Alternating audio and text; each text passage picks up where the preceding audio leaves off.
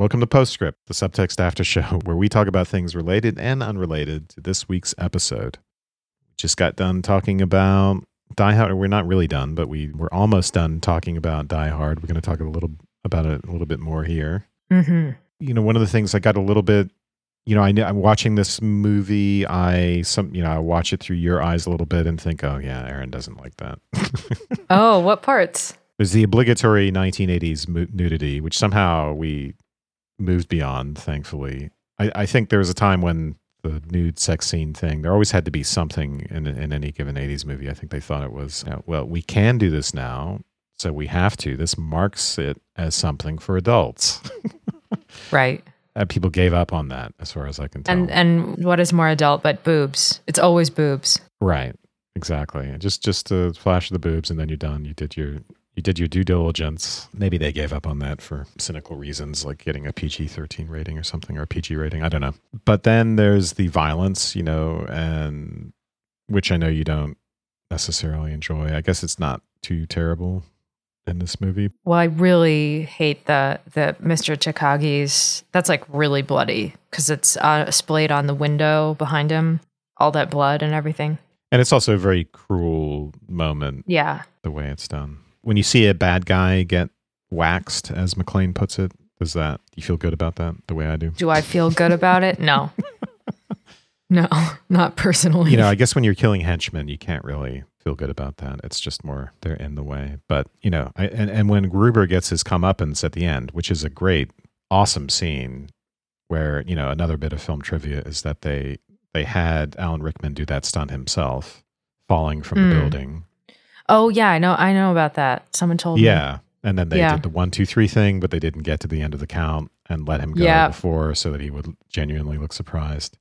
And then they invented this automated focus system because it was impossible to keep the focus on him as he fell. They wanted the focus, his face, to be the focus as he moved away from the camera, and it would happen too quickly to manually adjust it. So they invented some automated system, which only worked partially. So you only get a little bit of that fall from that angle before it cuts away. Is that scene like a moment? The bad guy is dead. No, not really. It's cool though. I mean, I think that's like someone maybe on Facebook or something pointed out that I'm inconsistent with my hatred of violence because I did mention, not that they were like, it was a gotcha moment, but they thought it was interesting that I talked about how Godfather 1 is better than Part 2 because the deaths in Part 1 are so much better. And it is true that I do, if it's an interesting and inventive kind of death, then maybe I appreciate the artistry of that. So you can appreciate the aesthetics of violence. Yeah, right. You must love Tarantino. I'm just kidding. Oh, no. Well, that's terrible aesthetics. It's like cartoon violence. Not that I've ever fully looked. I've heard. Yeah. Well, because that's the thing. Like, I've only ever half seen a lot of this stuff. So if it's like a cool thing and then I can sort of like peek at it, then it's interesting to me. But I think like the Alan Rickman falling, that shot is really cool. But the idea of falling off a building is like the worst thing ever. I think my problem is I have so much empathy for anyone getting killed on film. Like maybe it's actually, and I don't mean to compliment myself. I mean, maybe this is like a selfish thing actually, that I just imagine myself getting killed in that way. And then I think that it would be terrible to have that happen. So yeah, I don't know what to say about that otherwise, except that I think that's an awesome shot. And I love that the look on his face and as he falls. Yeah. I think the funniest part, though, is the guy hanging from the chain who comes back out at the end so that Powell can shoot somebody. So ridiculous. It's so funny.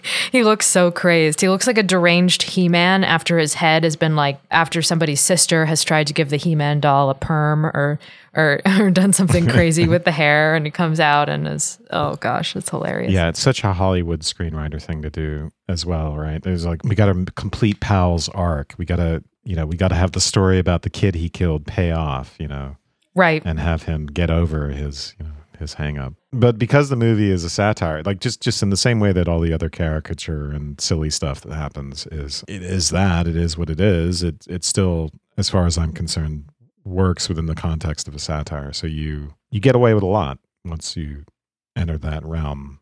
And I think action movies work very well in that realm. I mean, it's kind of the way James Bond movies, I think, used to function. Not so much anymore, and early on, almost a little like, even more, not just satire, but very goofy, right? Sure. Yeah.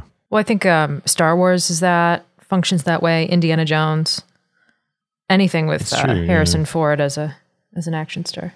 Yeah. My one true love. Well, it's funny too, because right before that you get the embrace between Powell and McClane, and you can't help comparing his reunion with Holly, which is very passionate. There's that kiss, right? But with his meeting of Powell, which is for the first time, but in person, it's powerful in a way, and it inevitably I think in a way it's more powerful than the reunion with Holly, just because we don't see their relationship during the film, really, right? Right. That's one of the interesting things about the film is there's just no real development of their relationship because they're apart. Their relationship takes on a very primal form, which is just man going to protect wife. That's it. I don't know. I do think that there's something interesting about the fact that she's hiding the marriage, because she's hiding the marriage to begin with, or rather she's cast it off, right, by going by her maiden name. And then there's something interesting and sort of like a communication through silence or subversion, or like, she is trying to protect him throughout the whole film by making sure that nobody knows that he's her husband or what his real identity is. And he goes by Roy, right, for Roy Rogers. But I do think that there's an interesting kind of communication in that, because it takes what she was doing, which is casting off the marriage, and makes the divorce into a plot to sort of keep the marriage together, or to keep him alive anyway. Right. I think that, that's an interesting point. It's kind of like a comedy of remarriage plot, like a screwball comedy plot, where the maiden name becomes the protective mantle for the husband and for her, right? Because he's trying to do the same thing too, make sure that she's not implicated in him causing trouble for the pseudo-terrorists, so that she will not be singled out. She's very well characterized. She's kind of the perfect hybrid of mother and career woman, right? Because she's authoritative but not too harsh, right? They try to hit that mark and do it perfectly. And she's protective and she's intelligent, and so she's well characterized during the movie. And I was thinking, well, they don't really communicate with each other. There's no relationship dynamics. It's not like a typical movie where they'd be interacting with each other through the movie. But yeah, what you've said about communication is very interesting, because by virtue of she's altering the environment in which he's functioning and moving, right? She's affecting the events. She's affecting what's going to happen to him by protecting to him. So there is you could call that at some very primal level, that's a communication. Right. Yeah. She's changing the terms of their separation, so that what was divorcing them literally is now uniting them in a shared effort to protect each other's, identities mutually. Well, I was just thinking of this word cooperating. Like they're actually engaged in a cooperative endeavor, interestingly enough, without direct interaction. So they can, and of course, that is what marriage is all about, right? If it's going to be successful, it's a cooperative endeavor to accomplish something. It's not just, you call it a relationship, but it's not just, hey, we're living together or have kids together, or even that we love each other. It's an activity, one might want to say, of preservation. So this idea of mutual preservation resolves, I think, like the issue of career preservation, or however you want to cast that conflict from the beginning of the film. Mm-hmm. So I think that his relationship with Powell also serves as, I don't know what happens in subsequent films as far as his relationship to LA, if LA then becomes his home base or whatever, but I'm assuming that also the idea of his involvement in a friendship with another family man in the area, and also having a like-minded person in the LAPD, is supposed to be a kind of an entree for him to feel at home in LA. I mean, there's nothing like subverting a terrorist plot to feel at home in LA, but there's also the, needing a friend and a like-minded person who's also engaged in the life of the family to be a support system. And so he also gets that over the course of, he gets like two relationships for the price of one by the end of the film. Yeah, we need that male bonding for him to be the family man and someone with heart. We need something like that, because again, he's alone through most of the film. But again, that's one of the things that makes his meeting Powell in a way more emotionally compelling than his reunion with Holly. Well, I think it's really romantic though. That it surprised me how not Powell. I'm sorry, that's what I thought you were saying. No. It surprised me at the end of the film when he gets in the back of the limo with her, and it just, I think because of the rapidity with which everything wraps up, that hearing that song, the Christmas song at the end, "Let It Snow," when they get in the back of the car, is like very emotionally satisfying. I kept wishing that someone would put him on a frickin' stretcher since he's still walking on his cut up feet. But when he gets into the car, the two of them together, I think it's, I find that to be just as satisfying as much as I love Reginald VelJohnson. I think it's just as satisfying, the romantic thread wrap up. Well, for me at that moment, it feels like the end of an allegory about a marital spat, right? Where we've had a knockdown, drag out fight. Both of us are really cut up, exhausted from it, but we've made up. And now we are just going to walk away like nothing has happened, la-di-da-di-da, and everyone else is there cleaning up the mess. I don't know. Heads are bloody but unbowed, yeah. There's something about the way they leave the... And again, this is part of the comedic and satirical element of this, right? It's not, oh, I'm traumatized, let me sit with my special shiny blanket that they put over trauma victims, right? And this might as well not have happened. Do you know what I mean exactly? It's like the substance, I guess the thematic element of the film takes over. This really all along was about them making up. And the scene that they're leaving behind, it might as well almost be as if they had just made that movie together. You step outside the frame a little bit. Right. This is part of the comedy of remarriage too. I mean, like I think of, for instance, The Awful Truth, in which there's like a total demolition of their cultural standing in the community. Like Irene Dunne comes in and just like destroys Cary Grant's reputation in front of these very high class people and pretends to be his sister and... Right. So there's all this like crazy stuff that happens. But in the end, it's like none of it happened. None of it mattered. The point was just getting back together through whatever means necessary, whether it's, pretending to be your husband's sister and making a fool of yourself at a party or subverting a terrorist plot. It's all like coming out of the same unreal displacement of marital dysfunction in antics, or whether those be like action movie antics or comedic antics. Yeah, I think that's very good. And I'm thinking now that it speaks to the prioritization of that relationship over social concerns.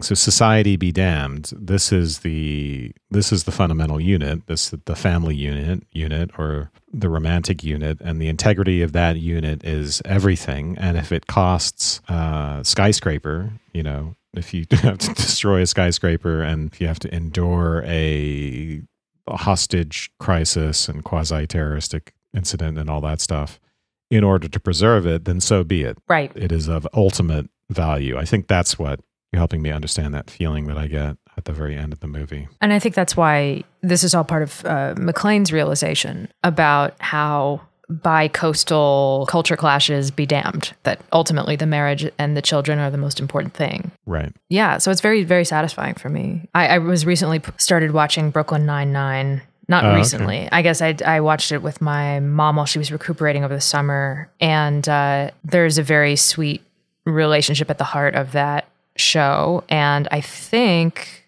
if I'm remembering correctly, that it's weird how much of a fog this past summer already is for me.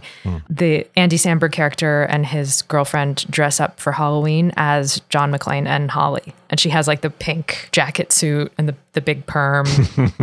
It's really cute. Like it's actually a really great couple's costume. I know it's after Halloween now. We're talking about Christmas, but it would be a great couple's costume for people out there in the future if they're interested. Like the guy just has to wear a torn up wife beater. And you just have to find like a skirt, a black skirt, and some ugly, 80s pink thing at the thrift store, and a perm, and you got a wig or curl your hair. But we didn't get to the classic perms in movie history. Can we think of bad perms? Oh, I could think of one, just one. What are you thinking of? I'm thinking of Annie. Oh, really? Interesting. Right? That's like the worst hairstyle in movie history, I think. Is that a perm that she has? Oh yeah. It's got to be. It's not. It's got to be a wig, but a perm wig. Do people still get perms? Is that just the 80s? Is a perm something women do? I think they do, but maybe they've gotten better now that they're more natural. Maybe not. Yeah. I don't know. I don't know what women do. I just looked this up, and the first one that came up was Grease. Olivia Newton-John in Grease. Oh, but that's a good perm. Yeah, I was thinking the same thing. It's actually not. I can see that in my mind's eye, and that's not a bad perm. It's good. Oh, doesn't Mel Gibson have a terrible perm in Lethal Weapon? Well, he has like a mullet, but isn't the top of it permed? Or am I thinking of Dog the Bounty Hunter? Yeah, is it tall? Does he have a tall? Yeah, I think you're right. It's pretty big. It's big hair.